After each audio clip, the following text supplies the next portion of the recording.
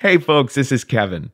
If I sound a little echoey, it's because this episode of Risk is brought to you from the guest room of my parents' condo in Cincinnati on Thanksgiving Day. Also, this episode of Risk is brought to you by Shutterstock.com. With over 20 million high-quality stock photos, illustrations, vectors, and video clips, Shutterstock helps you take your creative projects to the next level. For 30% off your new account, go to Shutterstock.com and use the offer code RISK11. And now, a word from our network, MaximumFun.org. Jesse Thorne here, proprietor of MaximumFun.org. Look, we had a great time in the Poconos and everything, but there's no way we are forgetting about our annual trip to Lake Arrowhead here in Southern California. So, unless the world ends first by Mayan prophecy, MaxFunCon West will be held May 31st through June 2nd, 2013. Join us for a showcase of elite stand-up comedy performers in the woods, plus informative classes and talks from some of the best creative minds in the nation.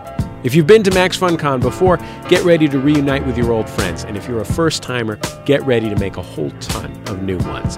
Registration is now open at MaxFunCon.com. So act fast. MaxFunCon pretty much always sells out, and we don't expect this year to be any different. Remember, go to MaxFunCon.com.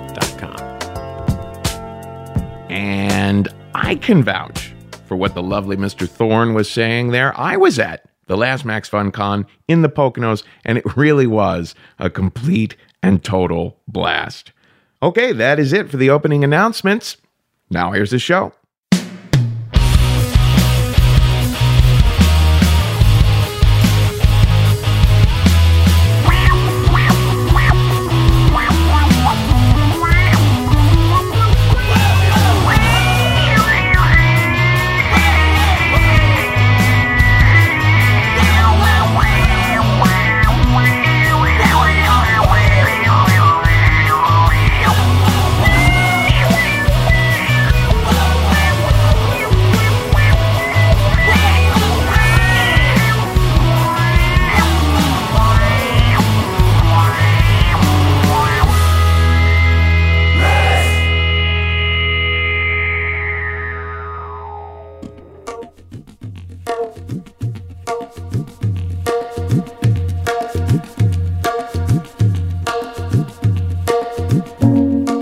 Hello, kids. This is Risk, the show where people tell true stories they never thought they'd dare to share. I'm Kevin Allison. This is Sean Lee behind me now, and today's episode is live from Philly.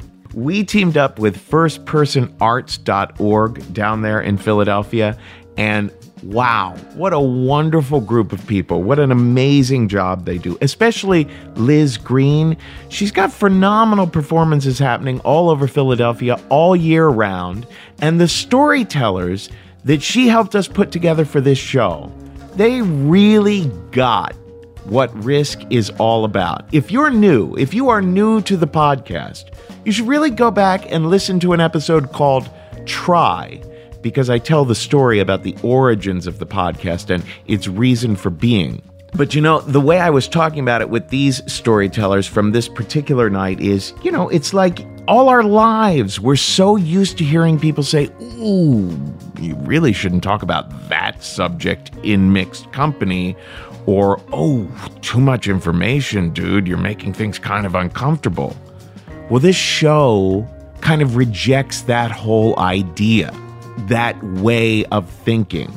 And I am so honored and grateful that these storytellers had the guts to walk out on that limb and say, hey, this is my truth of my experience as I recall it, like it or not.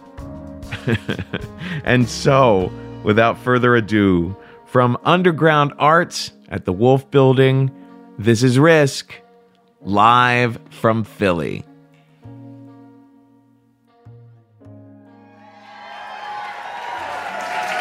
During the past couple of weeks, I've been hearing these stories from our Philadelphia storytellers, and Philadelphia really brings it.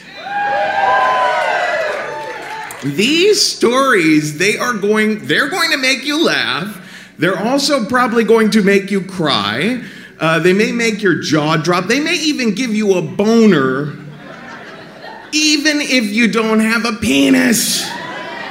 Let us know if that would be unexpected. Let us know if, just shout it out if that happens to happen during the course of the evening.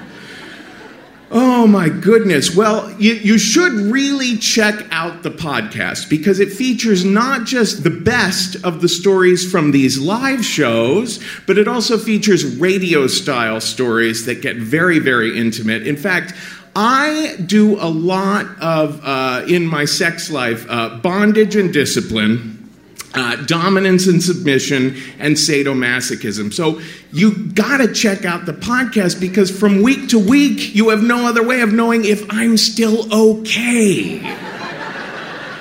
Now tonight, I am so thrilled. These stories have touched me so much in the past couple of weeks listening to them. Some of these folks regularly work with First Person Arts. Our next storyteller is one of those people. He has told this story at some of the storytelling shows here around town before, and I was just knocked out by it. So please let me welcome to the stage Mr. Bernardo Murillo.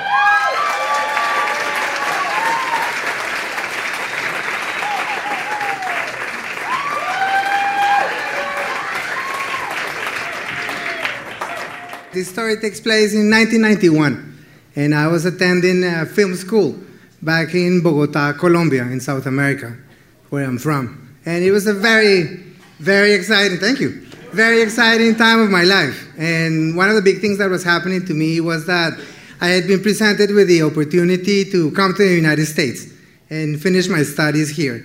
And nothing was set in stone, but everything was pretty much ready.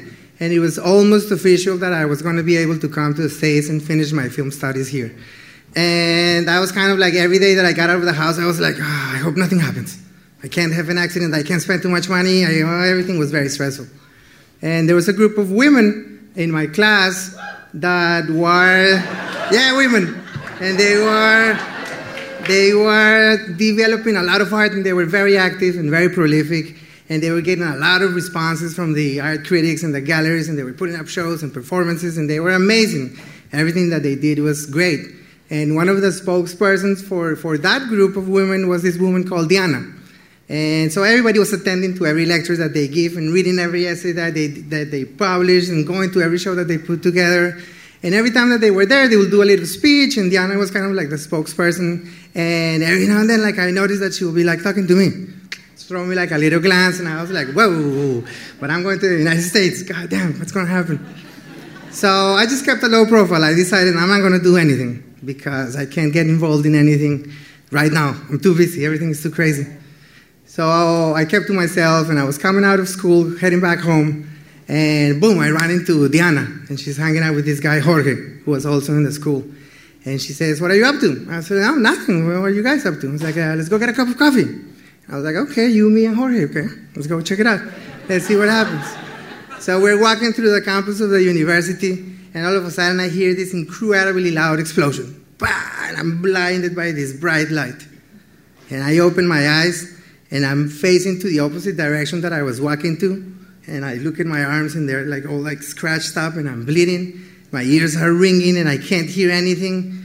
And I see all these like people running towards me. And they have the most amazing expressions on their face, and they're running past me, and I'm like not understanding what's happening. Now it's raining, and I look up and I feel the raindrops on my face. Then my hearing comes back, and I hear the sound of the rain tapping on the leaves of a tree, but it's coming from below me, which is really weird, and I feel totally disoriented, and I turn around, and I realize that what has happened is that lightning has struck, and it has hit this gigantic eucalyptus tree that is broken, and it looks like a gigantic hand has just like hold onto it and tore it down apart. And this tree, the rain is falling on the tree, and that's why I hear the sound of the rain coming from like the ground, and I'm frozen. And I realized that what happened is that when the lightning struck, I froze. I decided to not move. This guy, Jorge, like bolted backwards, and Diana decided to run, and she got hit by the tree. And everybody's running, and like all the students are like trying to move the tree and get her out of there. And I see her like drifting away in this tree that slowly is kind of trying to like get himself up back to position, and it's a big eucalyptus tree, and it smells delicious, and it's like the most beautiful thing I've ever seen, and I don't know if I'm paralyzed by the beauty of it or by the horror of it. And I see Diana tumbling there in the leaves, and then they move the tree up, and she stands up, and she looks kind of pale, and she's like, oh, whoa, I don't feel too good. And she bends over like this, and there's this big branch coming out from her back, and there's this guy standing behind her, and he's got like this awful expression on his face, and he's kind of trying to like reach out to the branch, like not knowing what to do, and like he grabs the branch, and she collapses, and this guy's left holding this branch. He looks like he's just gonna die, and everybody freezes. And for some reason, I unfreeze at that moment, and I'm looking at everything that was kind of coming towards her, like as if she was the epicenter of this like gigantic explosion of energy. It was coming out of like that hole in her back, but now everything stops, and I'm like, and I unfreeze. And I walk to her, and I give like the 10 steps, the 10 most assertive steps that I've ever given in my life. And I walk up to her, and she's falling down, face down, her shirt is up, and I can see her kidney, and I can see, or I don't know what it is, something red there that is moving, and I see the bone on her spine. And I just, all I can think is about the future of this woman. Like, this is a woman with like an incredible future ahead of her, and I'm just compelled to lift her up. And I'm thinking, half of my brain is thinking, you gotta get the fuck out of here before the police comes. And the other half is going towards her to pick her up. And I did something that I've never done before, and I've never been able to do it again, which is I lifted her up like in the movies. And then we started running towards the hospital. And she smelled of eucalyptus, and it's this beautiful woman that like I'm holding, and I don't understand how I'm doing this. And I can see the veins on my arms are like popping out like I'm working out for years or something. And we're running through the city, and people are chaperoning, and just the idea of people helping you out in a city like Bogota is like very strange feeling. And I already saw them trying to move the tree out of the way, and now they're running next to me, like holding the cars in traffic. And it's just not the common thing that happens in there, because it's a tough town, and it's like every man for itself down there. So, and we're trying to hail a cab, and nobody wants to stop and help us. And we see a police car coming, and they got their sirens on, and we're like, oh yeah, the police, finally, somebody's gonna help us. And they come by and they start honking, beep, beep, beep, beep, beep, beep, and they get out of the way, and they fly away. And we're like, Jesus Christ. And I'm like holding this woman, and we're running towards the hospital, and like I'm looking at her, and she looks so beautiful, and her black hair is like wrapped around my arm, and I'm covered in blood. And she opens her eyes, she looks at me, and she says, I'm so sorry, I peed my pants. And I'm like, it's okay, don't worry about that. We're going to be fine, we're going to make it. Finally, we make it to the hospital. And like when we get to the hospital, in the emergency room, they pull out this stretcher. And I put her on the stretcher. And it's like cleaning a paintbrush in a clean glass of water. And it all turns red. And I think at this moment, when she sees that everything is turning red around her, she realizes how hurt she is. And she's holding onto my arm as they're pulling her away. And she's like scratching my arm as they pull her away into the emergency room. This other doctor is standing next to me, and he's like, are you okay? Are you wounded? Are you bleeding? And I'm like, I don't know. And we go into this like little room. They have a mirror there, and I take my clothes off, and I'm fine. I'm just like scratched up and stuff, and everything hurts. And I have this metallic feeling in my mouth. And I'm just like in the doctor, and I have these stretch marks under my armpits over here, which like as if I've been working out like crazy. And it's just looking at myself and not recognizing myself. And then a couple of days later, I come to visit her in the hospital, and I go up there, and I say, I want to see Diana Camargo. And they say, no, she's only family can go in and stuff. But if you give me your name, I'll write it down and make sure the family knows that you came to visit. And I say, my name is Bernardo. And then this guy pops up and is like, you're Bernardo? And it was her father. And he was like, you want to go in, man? You're like, thank you so much, it's going. So I walk in, and she's lying down there, and she's asleep. And she's got like a broken leg and a broken arm, broken ribs. Then I hear that like this branch went right through her back, and it was like a miracle, like it went in between her kidney and her spine. And if she had gotten a little bit to the one side, it would have been like paralyzed, and if it went a little bit to the other side, she would have her kidney punctured. And I'm just standing there, like quiet, kind of looking at her for 5 minutes. She's totally out. And then I walk out, and like a couple of days later, the whole thing came together with coming to the States, and I left. And I came to the USA. And I never heard from her again, and I never knew what else happened. And years went by. I always thought about her. And then, like 12 years later, I found out that she had become a big-time film producer. And she was involved in a film that was called Maria Full of Grace. So somehow through the web, as a producer, I found her email, I shot her an email, and I said, hey, congratulations, looks like you're doing great. And she wrote back to me, and she said, no way, I can't believe you showed up. Like, I reappeared, and she said, I'm going to be in New York for the premiere of the film. Why don't you come up? So I was like, sure, I'll be there. So I went up to New York, and I showed up. It was like this big premiere down in Manhattan, and I went to the theater, and I got my ticket, and they treated me like a king. I was like, oh, I'm Bernardo Mandales, and they were like, oh, Bernardo was like the and I had all these like fancy-looking women hanging out with me, going like, would you like a drink? Would you like some chips? You know, they walked me up to a balcony. Then the movie was over, and they said, we're assuming you're going to the after party. And I was like, yeah, sure, how do I get there? And I was like, no, there's a car ready for you. I was like, wow. So there was this big limo for me, and I'm like, took the limo to HBO Studios, and it was this is like a fantastic evening. And I was still thinking, this is going to be like the craziest night of her life. I'm probably not going to be able to see her. And then I found her there, and we just kind of like looked at each other, and like she grabbed my face, and I grabbed her face, and everybody wants to know what she said. And she didn't say shit, and I didn't say. We just like looked at each other like, hey. And it was the second time I saw her in 12 years. And then she went back to South America, and I kept living here, doing my thing. And like a couple of years ago, she showed up again. Her husband had passed away. And she had dropped everything, and she went to New York to mourn. She got all her money out of the bank, and she's going to go to New York for like 6 months and disappear. And she showed up again, and she called me. And I met her in New York, and then she came down to Philadelphia. She stayed at my house. And it was just kind of incredible because you think about a friendship, and I don't know what her favorite, I never been to her house. I don't know what her favorite color is. I don't know who her favorite writer is. I don't know what music she likes.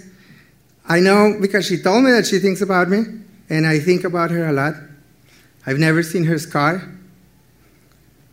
And it was a beautiful thing to have a friendship that is based on this weird kind of acquiescence. We just share silence and like a knowledge that we were connected for some strange reason. 3 times, 3 dates. That's all it takes to fall in love with a woman. Thank you.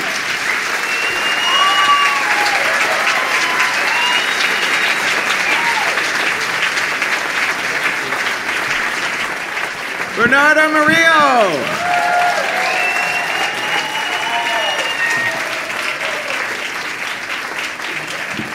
Something else.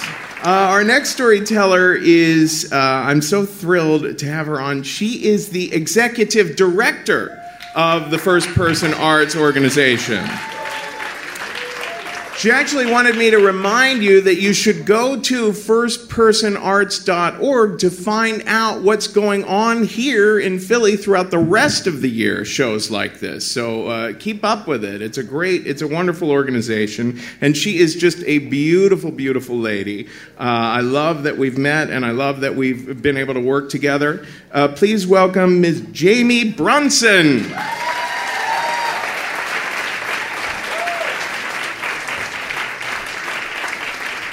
Hey, y'all. Y'all feeling good tonight? All right. Okay, so like Kevin said, my name is Jamie. And my mom was this cross between a black Marilyn Monroe and Angela Davis.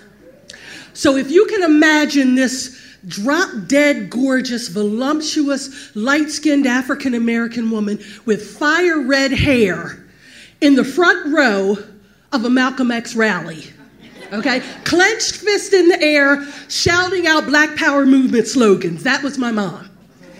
Now, my dad, he was this kind of tall, dark, and handsome, kind of swarthy bad boy, shrouded in mystery.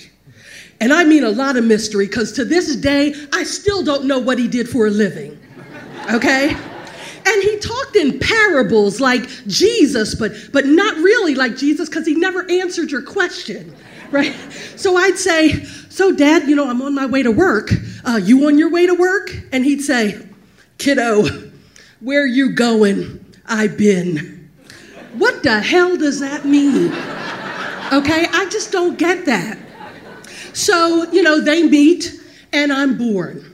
And I'm supposed to be named after my dad, James. And I'm really glad that didn't happen, right? Because, and don't laugh, because I have an aunt whose name was Jimmy. And we called her Aunt Jimmy. She had hands the size of pie tins, okay? So you did not want to be Aunt James. So I'm born. And when I was 2 years old, my dad murdered my mother. Yeah. But she didn't die right away. She lingered for about 30 days as a paraplegic, and then she finally succumbed to pneumonia. Yeah. Now, I know it doesn't make any sense, right? But I was kind of mad with my mom because I'm thinking for 30 days, right? You're in the hospital. You didn't write me a note. Didn't say, Jamie, this is what I'd want for you. This is the woman I want you to grow up to be. Or even, I love you. None of that. Now, I know it's not logical because a paraplegic can't write, okay? But I was mad anyway. So my grandmother, her mom, and my uncle, they took me in and they raised me. And my uncle was actually there when my mom got killed. He used to always say that he wished it had been him and not her. And it was pretty sad because I saw my uncle lose his life inside a bottle of vodka, bit by bit, over the years. And we never talked about what happened to my mom in the house, kind of like if we didn't talk about it, then it didn't happen. And if we didn't talk about it, then it wasn't really eating us all up alive. But, that kind of made me mad too, right? I was pretty angry at that age. And, I'd punish them. Because, see, by the time I was 12, I was cooking and cleaning the house. And make no mistake, she who runs the kitchen runs the world. Right on? So my uncle hated spaghetti.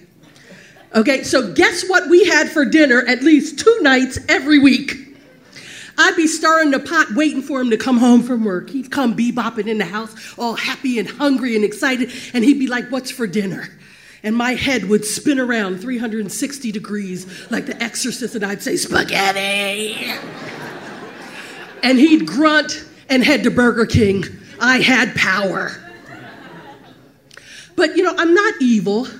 I just kind of felt like a tree without roots. I didn't feel like I had any history. I didn't know what had happened. So when I was 20, I made a major decision. I was going to find my dad, right? So I go to the Yellow Pages, and I open it up, and lo and behold, there he is in the Yellow Pages, phone number and address less than 20 miles away. So I call him on the phone, and I say, this is Barbara's daughter, and I'm coming to see you. And he goes, okay. So I get in my car, and I turn the key, and instantly I transform into Cleopatra Jones. Do you know who Cleopatra Jones is? Right on!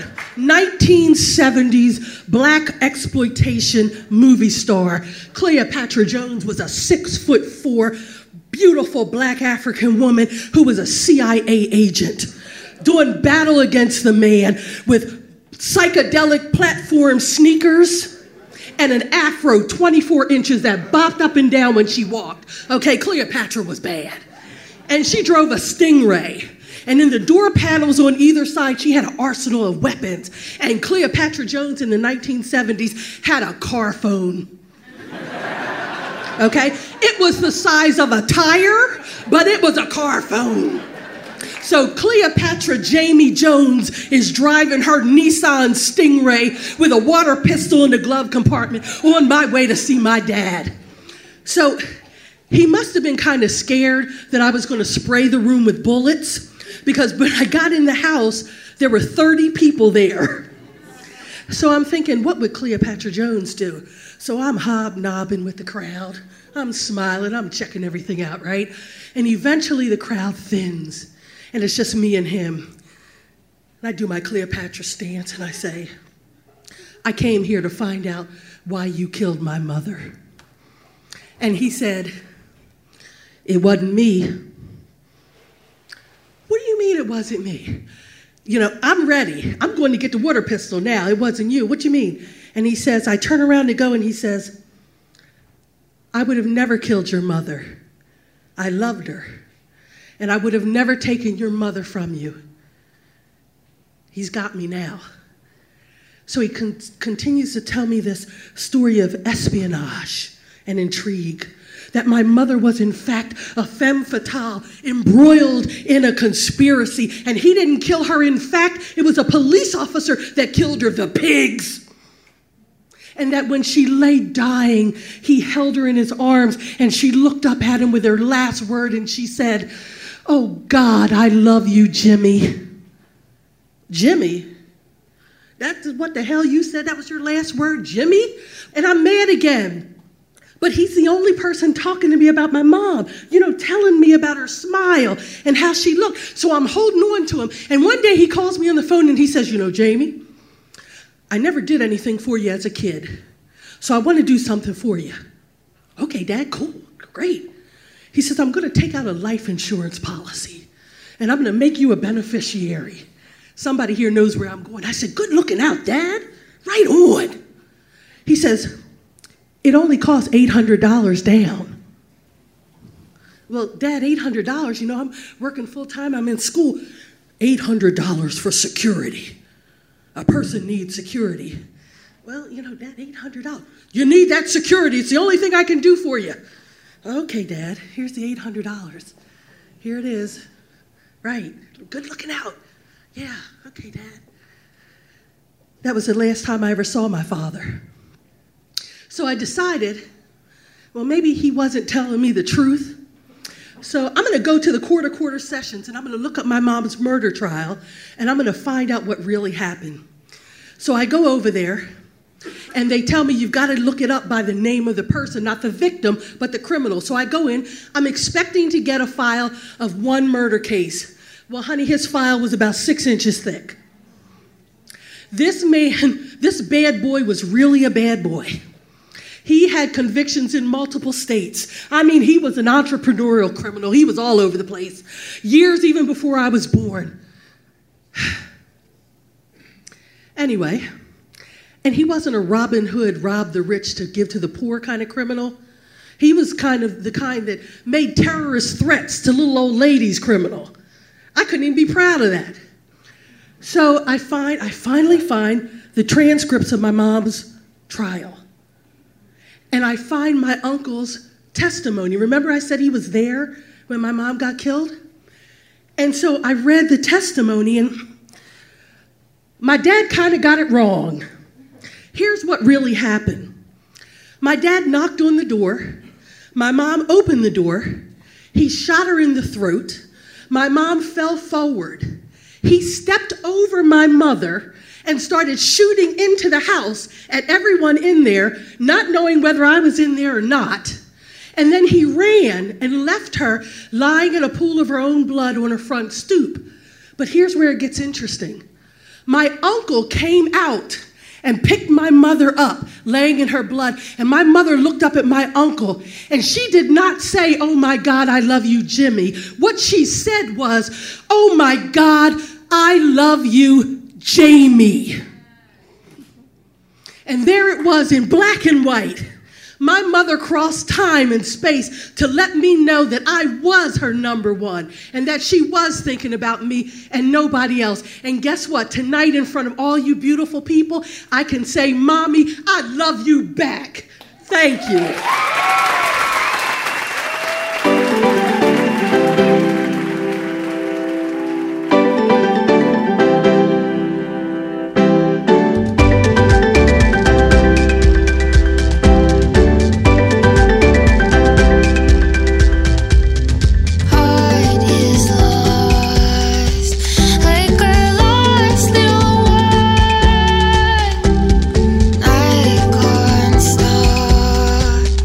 Thinking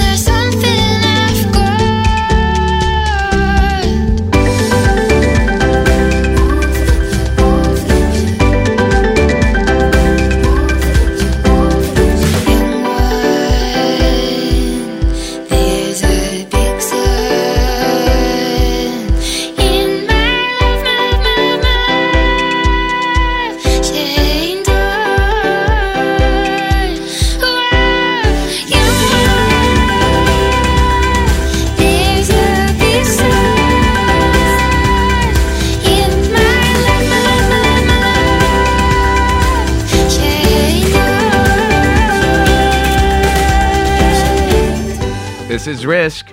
This is Lisa Mitchell with a song called Spiritus. Well, we'll get back to the show in Philadelphia in just a second, but I wanted to remind you that this episode is brought to you by Shutterstock.com. At Shutterstock, you'll find the perfect image or video for your next creative project. Could be your website, a publication, an advertisement, a video. You can choose from 20 million high-quality stock photos, illustrations, vectors, video clips. Many contributors to Shutterstock are professional photographers, and Shutterstock reviews each image individually and carefully for quality. You can search for images by subject, emotion, color, and more. Shutterstock has an award-winning iPad app, an excellent customer service, 24 hours, flexible pricing. You can choose individual image packs or a monthly subscription.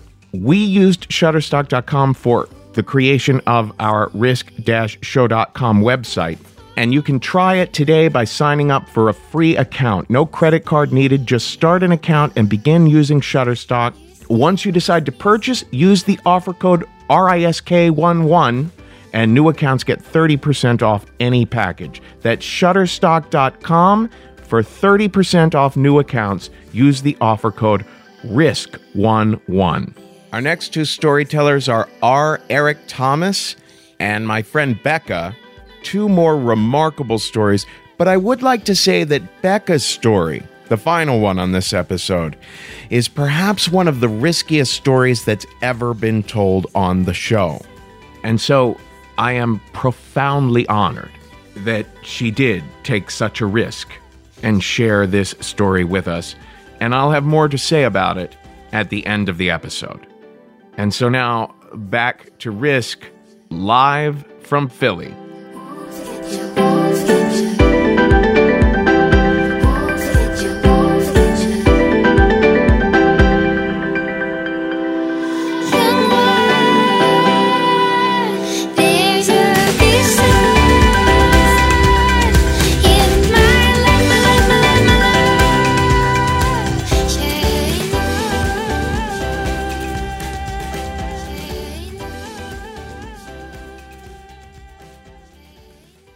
Our next storyteller, again, someone I've just been thrilled to meet. He's been so entertaining and so much fun to work with. It's been so interesting, the different nuances that we've been going over in his story. He has a podcast called The World Exists, The World Exists podcast. So please welcome to the stage Mr. R. Eric Thomas.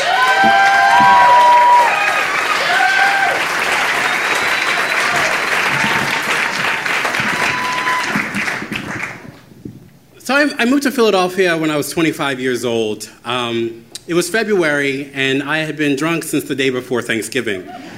Pretty consistently. Christmas Eve, I was high.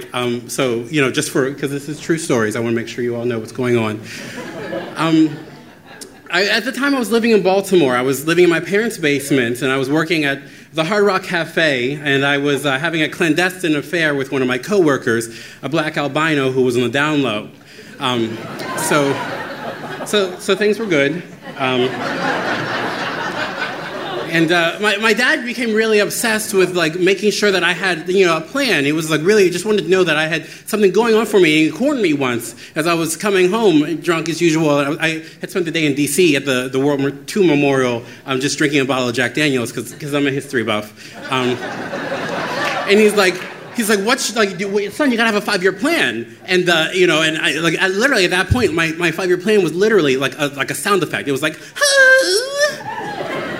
but I had an inkling of an idea. I had a drunken conversation, and I decided I was going to move. And I had a plan, and it started with a P, and that rhymes with P, and that stands for Philadelphia. So I was going to move here, and I thought, well, maybe I'll get a better job, or maybe my arts career will take off, or whatever. But more importantly, the most important thing, the thing that was missing most in my life was maybe I'll get away from the albino and I'll get a real boyfriend for the first time. That was really, really important to me. And I figured, well, there's a lot of gays in Philadelphia, and it's great to be gay in Philadelphia. They made a whole movie about how great it is to be gay in Philadelphia.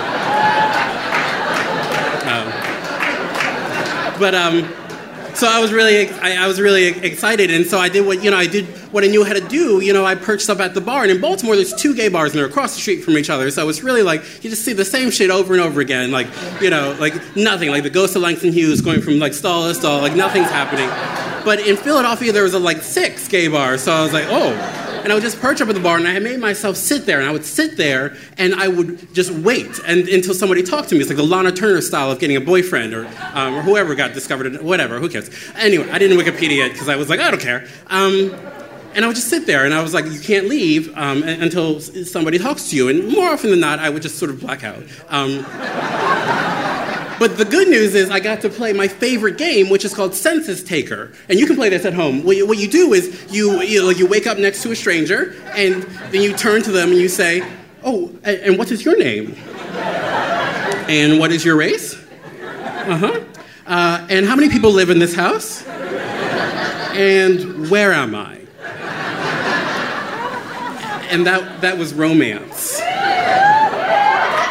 And it occurred to me that there was maybe something more that I could be doing. Maybe there's a different way of being, but like in a romantic comedy, like Sandra Bullock meeting somebody in a coffee shop or something ridiculous. But I couldn't figure out how to do that. There was a certain way of being, a knowledge of being that I didn't have, I didn't get, and I decided, while over drinks, that it was because I was gay, and because gays don't learn how to do that, and I know that's not actually true. But I'm the one who's telling the story, so I can say it. So yes, it's true. Like gays don't learn how to be human beings.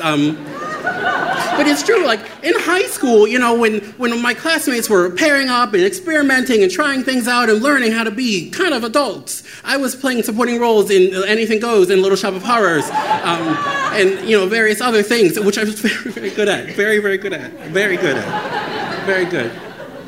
And so I got to Philadelphia, and I sort of had this foolproof plan with a capital P, where I would just sort of sit at the bar, and I did that. I did that a lot. I did that, on Tuesdays and Wednesdays mostly, and also Fridays and Saturdays, and Mondays definitely, and Sundays was a good special at Uncle's, and Thursdays. So every day. And the nights when I got to play Census Taker started being outnumbered by the nights when I would sort of wake up in the floor of my laundry room in my apartment building. And which is fine because there's sheets down there and it's warm.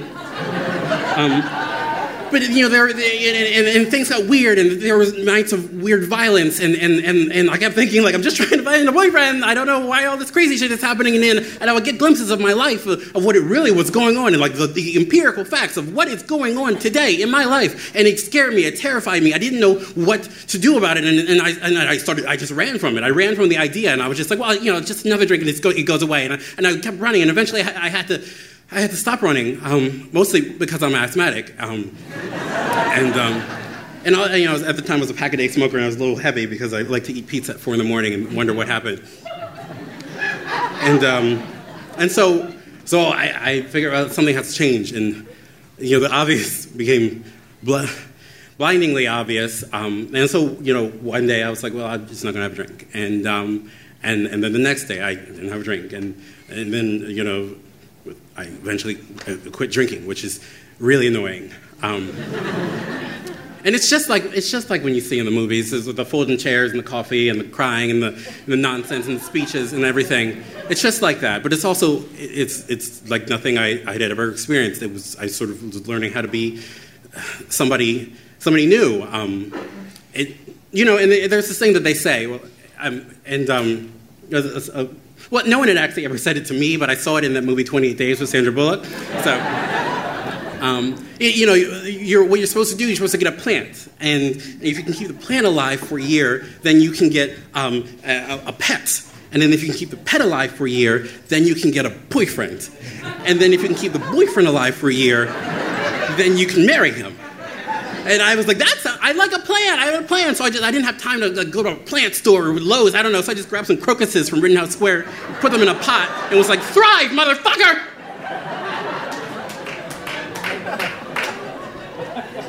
And it was around that time that I met EJ. EJ was this guy that I met at the gym. I had a lot of time around the happy hour, so I decided, I contribute to the gym every month, like the United Way and Planned Parenthood or whatever. So, I should see what this is all about, And I met him at the gym, and he actually goes and does things, at the gym, and And he was really fit and really good looking. He was built like a rugby player, and he had these pecs, which had this like gravitational pull. And like the first time I met him, I just like motorboated him because I have like boundary issues. And it just so happened that he was looking for a roommate, and it just so happened that I was looking to make some changes in where I was living, and so we decided to move in together. And I thought, oh, we're going to do it. Because what I didn't mention is that EJ was gay and hot, and I of course am gay and hot, and like I've seen porn. Like that's what happens. Like when two gay dudes live in a house, they're just like sitting around with like one poster on the wall, like, and eventually like one of their dicks falls in the other one's mouth, like. And, that's okay, and that happens, and I am okay with that. I am okay with that, and I didn't think it was going to be weird. I really didn't, because I want to sleep with all my friends. I really do, because you never know what somebody is like in that area until you're like in that area, and I just have this abiding curiosity in the human condition. I'm like the Ira Glass of sucking dick.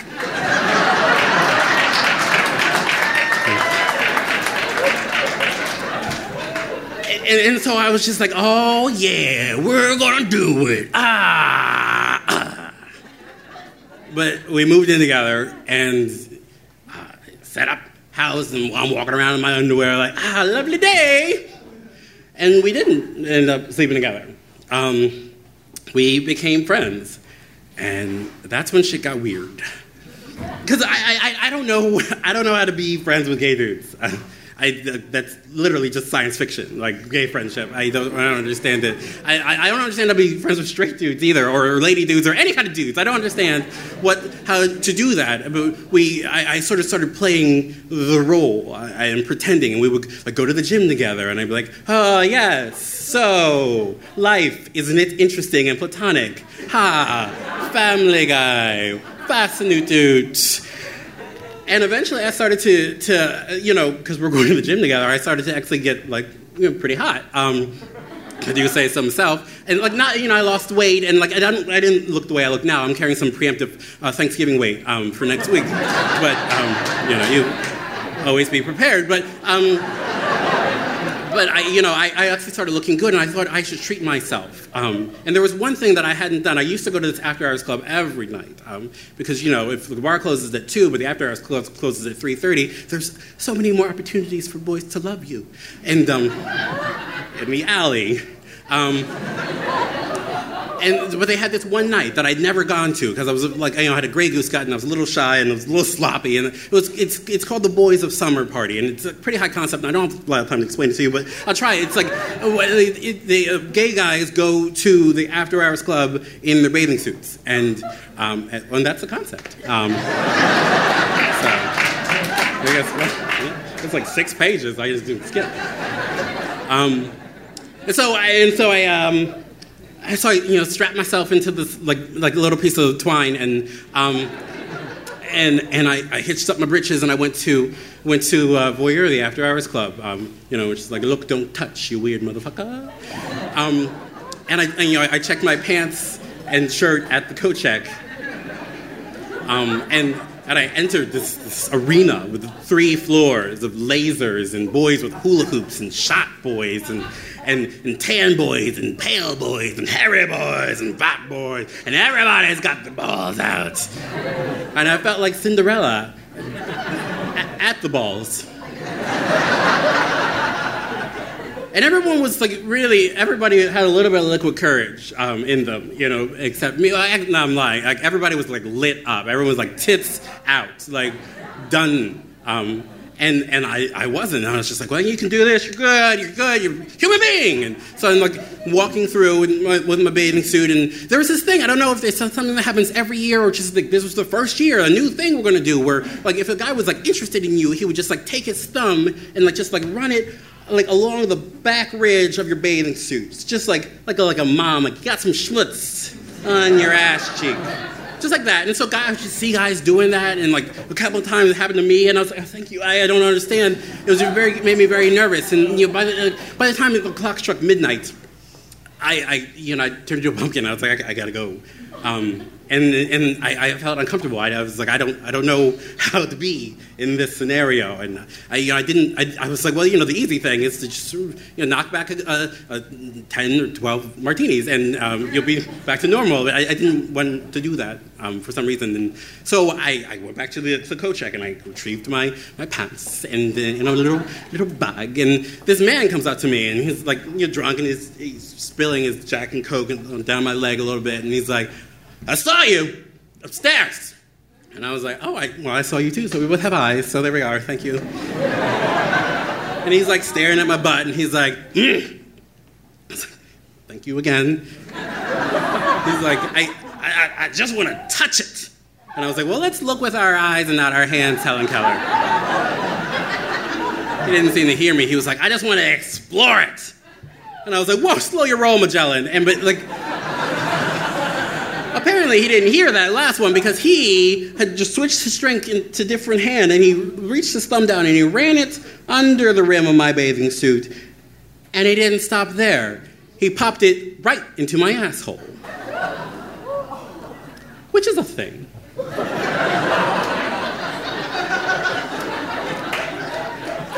And so I graciously removed myself.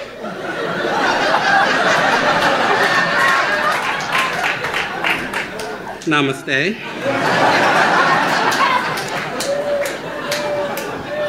And I retreated to the alley where I put on my pants and returned to my house with my roommate, who I don't sleep with, and the two fat cats that hate me. These fat cats hate me so much.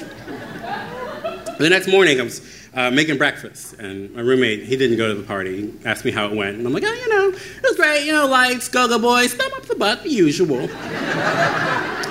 And we were chatting about boys, and just in general, that's what we do. And he's making coffee, and I'm stirring some eggs. And we're both on this dating site called OkCupid, and have this little algorithm that matches you like friend percentage and romantic match percentage. And we never actually looked at each other's profiles. We didn't come up. And so we looked them up while we were making breakfast, and we were a really good friend match, but like a pretty poor relationship match. And stirring the eggs, and I was just like, well, it's a good thing we're not trying to date. And like the air in the room just like, and the cats were like, ooh, shade. And they just like,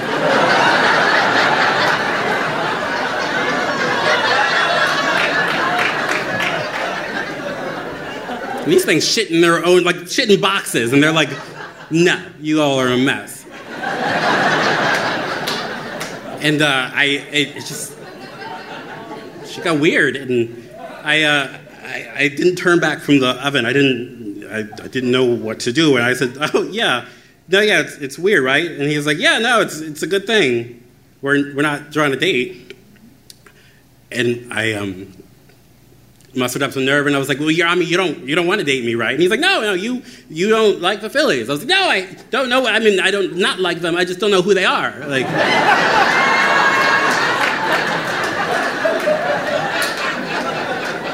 And we sort of just got quiet.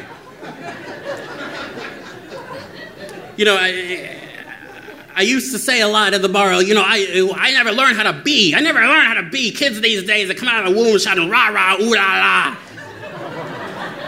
But I don't know. Like maybe there's just not a map, and maybe the map makers, the Magellans, are us, standing in our kitchens having awkward conversations, learning how to be, and so maybe, I don't know. When my dad asks me what my 5-year plan is these days, I tell him, I don't know. I'm just trying to learn how to be. So eventually the air in the kitchen warmed back up, and the cats returned.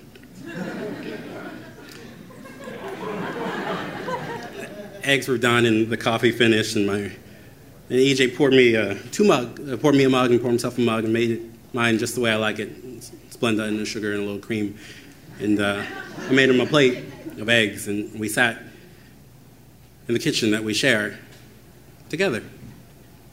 Thank you.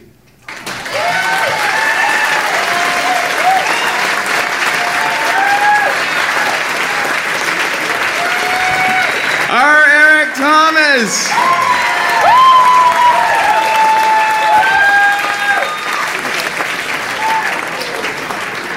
That was so very gracious of him not to reveal that I was the guy who stuck his thumb up his ass. No, I would never do that. I'm well aware that the middle finger is much more effective. You know, I sometimes come down here to Philly to teach, and I taught a sketch comedy workshop a couple years ago, and this young lady was like the star of the class. She was like super helpful in every way, helping every other student prepare their sketches and all. But she wrote a sketch that killed me, absolutely killed me. It was a woman runs into another woman in the park, and the woman in the park has a baby, and the one woman is like, "Oh my God, your baby is so cute. I just want to eat him up. I just want to eat him up. I just want to eat him up." And then she does. And the special effects were amazing, and it was just a complete bloodbath on stage, but a very, very memorable moment of comedy. And she's a very special person, and she has prepared one hell of a story for us tonight. She improvises at the Philly Improv Theater. She's a stand-up comic. She has an open mic show on Sundays at Fergie's. Please welcome Becca.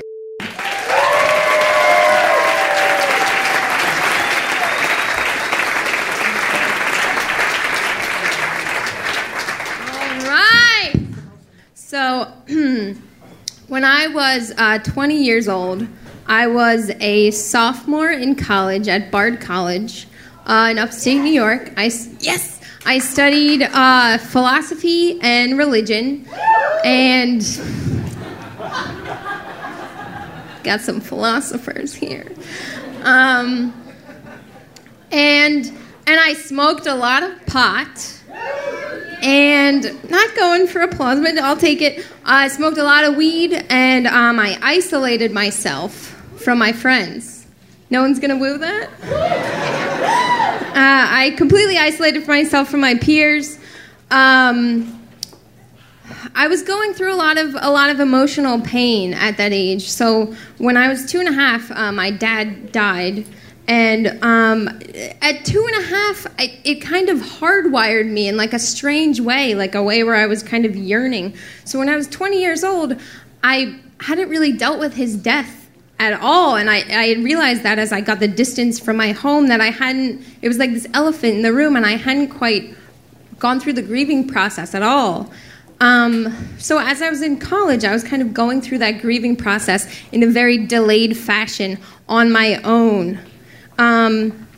And what I wanted to transcend, and I became obsessed with this idea of transcendence, like letting go of the veil of Maya and having it revealed to me that everything in the world was an illusion. And, you know, I wanted that to happen kind of because I wanted to get away from my own emotional pain that had built up over the years, over the lifetime. But it's easy when you study philosophy or religion or psychology to take your own emotional issues and just project it onto the universe. But I wanted to transcend, and I thought that the way to do that was to take mushrooms, hallucinogenic drugs. I proposed, my friends and I were doing a 3-person theology tutorial, and I was like, guys, we need to tell these professors that we deserve to take mushrooms as part of this class, because this is part of the deal. I don't want any dichotomy between being spiritual and studying spirituality. We're going to do this. It didn't fly. Didn't fly at all. And I took shrooms, and I'd never taken them before, and it was okay for a couple hours, and then the come down was really terrible, and I felt suicidal for the first time in my life. I actually took the shuttle bus into the nearest town to get rope to hang myself, and also ice cream and Snickers bars because I never afforded myself that luxury. But I ended up just coming home with Snickers bars and ice cream because the hardware store was closed for the night. Thankfully. Yeah. And the next morning I woke up, and I was still really confused, and I had more mushrooms, and you shouldn't buy mushrooms in bulk when you don't have good self-control on a day-to-day basis.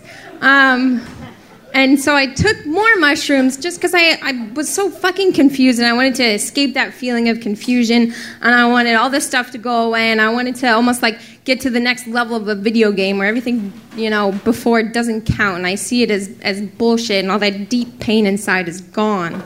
And it didn't work out like that. I was so hyper-religious that I drew a somewhat, I'll grant you, illogical conclusion that I was in fact the Messiah. Guys, my birthday is December 24th. It's close enough. I don't know. No.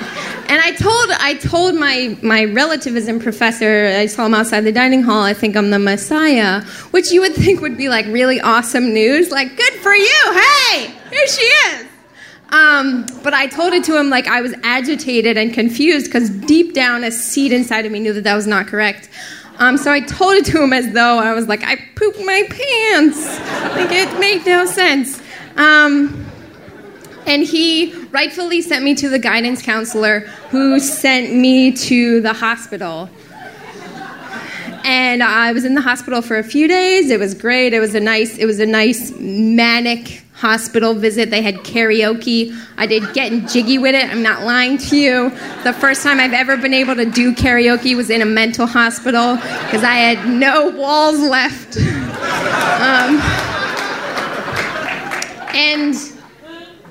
It was all well and good until, they released me a couple days later, and my mom came to pick me up, and she was fucking pissed. This was finals week, and she was pissed that instead of studying for my finals, I was taking matters into my own hands and taking shrooms and getting hospitalized. And I got sent home, and it's kind of a blur, but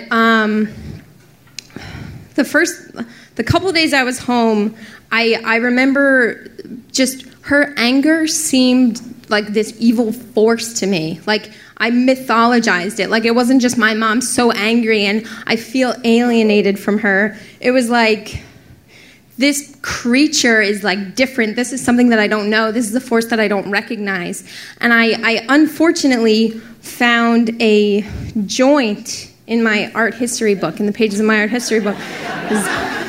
I used to save some for later so I wasn't like fiending, like finding little pieces out of the carpet. Anyway, whatever.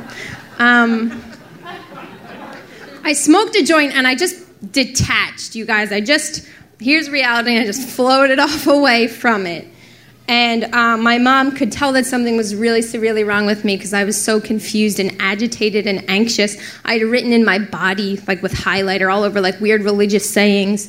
And I actually went into the garage and like wanted to light myself on fire with gasoline, but I couldn't find a good place to do it because we lived on a cul-de-sac. And there were like neighbors everywhere mowing their lawns, and I was like, if I set myself on fire, someone's going to find me, I'm going to get burnt. I'm not going to die, I'm going to have this, just part of me will die, and it won't be a good part. And she took me to a doctor.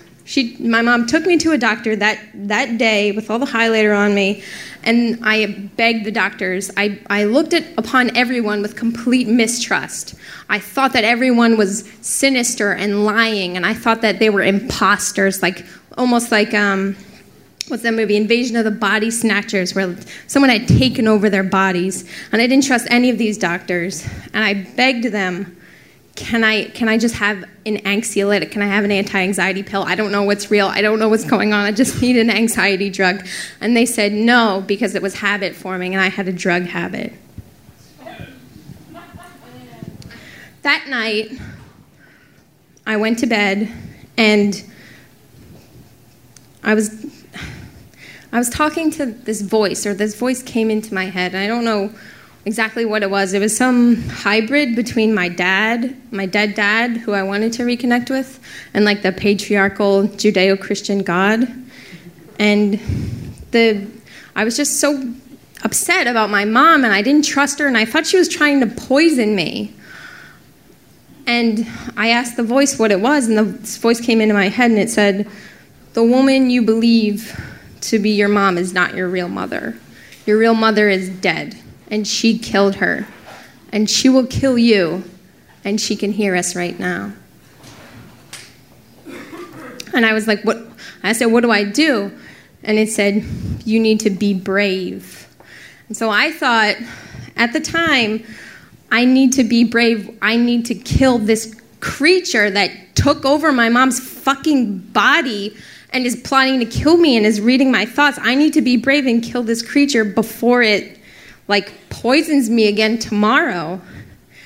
And I was brave. I went downstairs and I opened the drawer in the kitchen and I got out a steak knife. And luckily, the big utility knife, the good quality knife that we have, was in the dishwasher that night. I got a steak knife.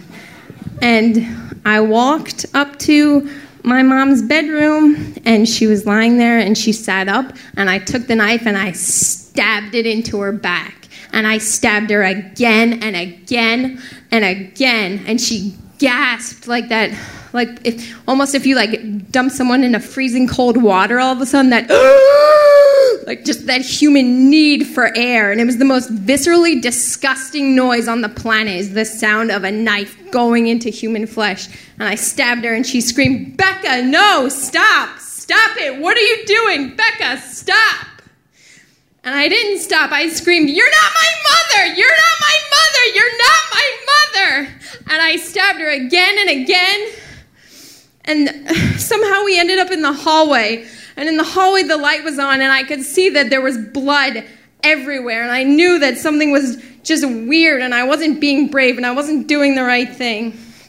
And we had a yellow lab, the sweetest dog on the planet, Lila. And Lila came up to us as I was attacking my mom and just cutting her with a knife and telling her she wasn't my mom and telling her she had to die for what she did. And the dog just came up to us, and she was the sweetest dog, and she didn't bark, she didn't do anything, she just was present, and she was her calm self. And the dog just came and inserted herself in between me and my mom. And I looked at the dog, and I knew, since I didn't want to hurt the dog, I knew that something was wrong. I'm not a violent person. If I don't want to hurt this dog, why am I trying to kill this person, even if it's a demon as a person? And my mom's family friend, her long-term boyfriend from my childhood, was staying over that night because my mom was worried about me. And he came up the stairs and took the knife from me and was like, "What are you doing?" And I fought him, I wrestled him. Somehow we ended up on the steps, and I was wrestling him, and he was trying to get the knife away from me. And I just started humping him, and I was like, "What, you want to fuck me? Is that what you want? You want to fuck me?" And he was like, "Becca, look at me." And to this day, he says, he thinks that I was possessed. He says that there was something else there that wasn't me. I don't know. But he called the police, and the cops came, and they took me away, and I remember just sitting there when my mom was covered in blood and she was waiting for an ambulance. The cops got there first, and they took me away, and I was kicking and screaming in the back of the cop car, and the one officer was just so mean, and he had seen it before, and he was like, "Oh, this fucking crazy bitch is taking off her pants," because I took off my pants, and the other officer turned around and he made eye contact with me, and he said, "Becca, my name is Officer Bradley. I'm your friend." And it calmed me. It was the only thing that just, something clicked, and it just called, what in this scared universe, I have a friend? But the calmness just made me more confused. And so they took me to an emergency services place, and I remember the girl cleaning blood out from under my fingernails was so gentle, and I felt like a monster, and this gentleness that she was giving me was so strange. And I was in an inpatient unit for 3 weeks, which was almost as traumatic as the attack itself. It was really bad that I didn't have access to sunlight for 3 weeks, and it was freezing and terrible, and I was terrible. And I was in an outpatient unit for a couple months after that. And guys, I came out of it. Gradually, over the course of several years, I through my behavior, I showed to my loved ones that I'm not schizoaffective or schizophrenic, and I don't have bipolar disorder, and people don't have to fear me. I'm okay, and that took several years to do. And I'm so glad I came out of it. And I'll leave you with this. I will never forget the first time I saw my mom after it happened. She came to visit me in the hospital. And she was the most vulnerable person that I've ever seen in the world. She had cuts all over her. They weren't scars, you guys. They were open wounds. They were cuts, and they were all over her. And I didn't even remember just attacking her everywhere, but I had. And she came into the hospital, and she had already lost her husband, and now this, and she's sitting there, and there's all these doctors around. And my family doesn't like doctors because the doctors before who wouldn't give me the pill, and my dad died from malpractice. And my mom said, I'll never forget, she said, I don't care how much it costs. I don't care what it takes. I just want Becca to get better. And I got better. And my alarm is going off. Our time is up, you guys. Thank you.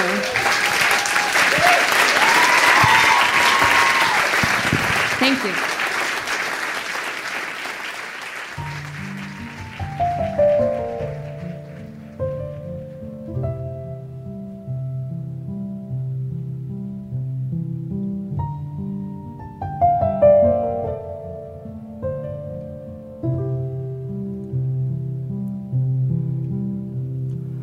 Leave a light on in the wild, 'cause I'm coming in a little blind, dreaming of a lighthouse in the woods, shining a little light to bring us back home.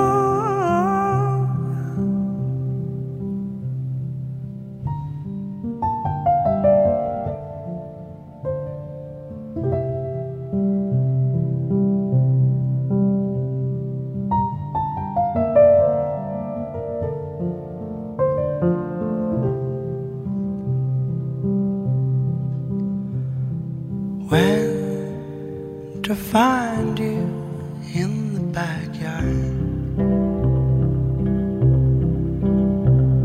hiding behind our busy lives, we're dreaming of a lighthouse in the woods to help us get back into the world.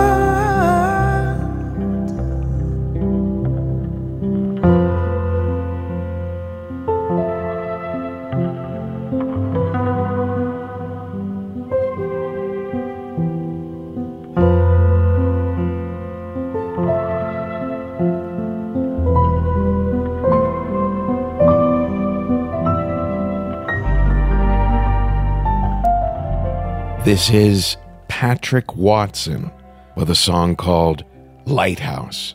And we just heard from my good friend Becca with a story we call Transcendent. Now, I have to say that Becca went through an extraordinary process of deciding whether or not to share that story, first on the live show and then here on the podcast. And it was incredibly moving to me to see her go through that process, meditating on it, discussing it with her mother and her other loved ones in her life, and to see that there was that hope there all through it, that sharing that story might somehow be helpful to someone. Now, Becca's going to sit down with me in several weeks. The two of us are going to listen to that story together, and we're going to discuss and record our discussion, what it was like for her to prepare it and share it and how she feels about it at that point. So look for that episode in several weeks. Don't forget to comment on our episodes at the listen pages at risk-show.com and on iTunes and at the forum at MaximumFun.org. And remember, storytelling can be a transformational force, and we teach it at thestorystudio.org. We teach corporate workshops, we teach one-on-one coaching over Skype, and much, much more. And also visit us at risk-show.com/tour to find out about our next live shows.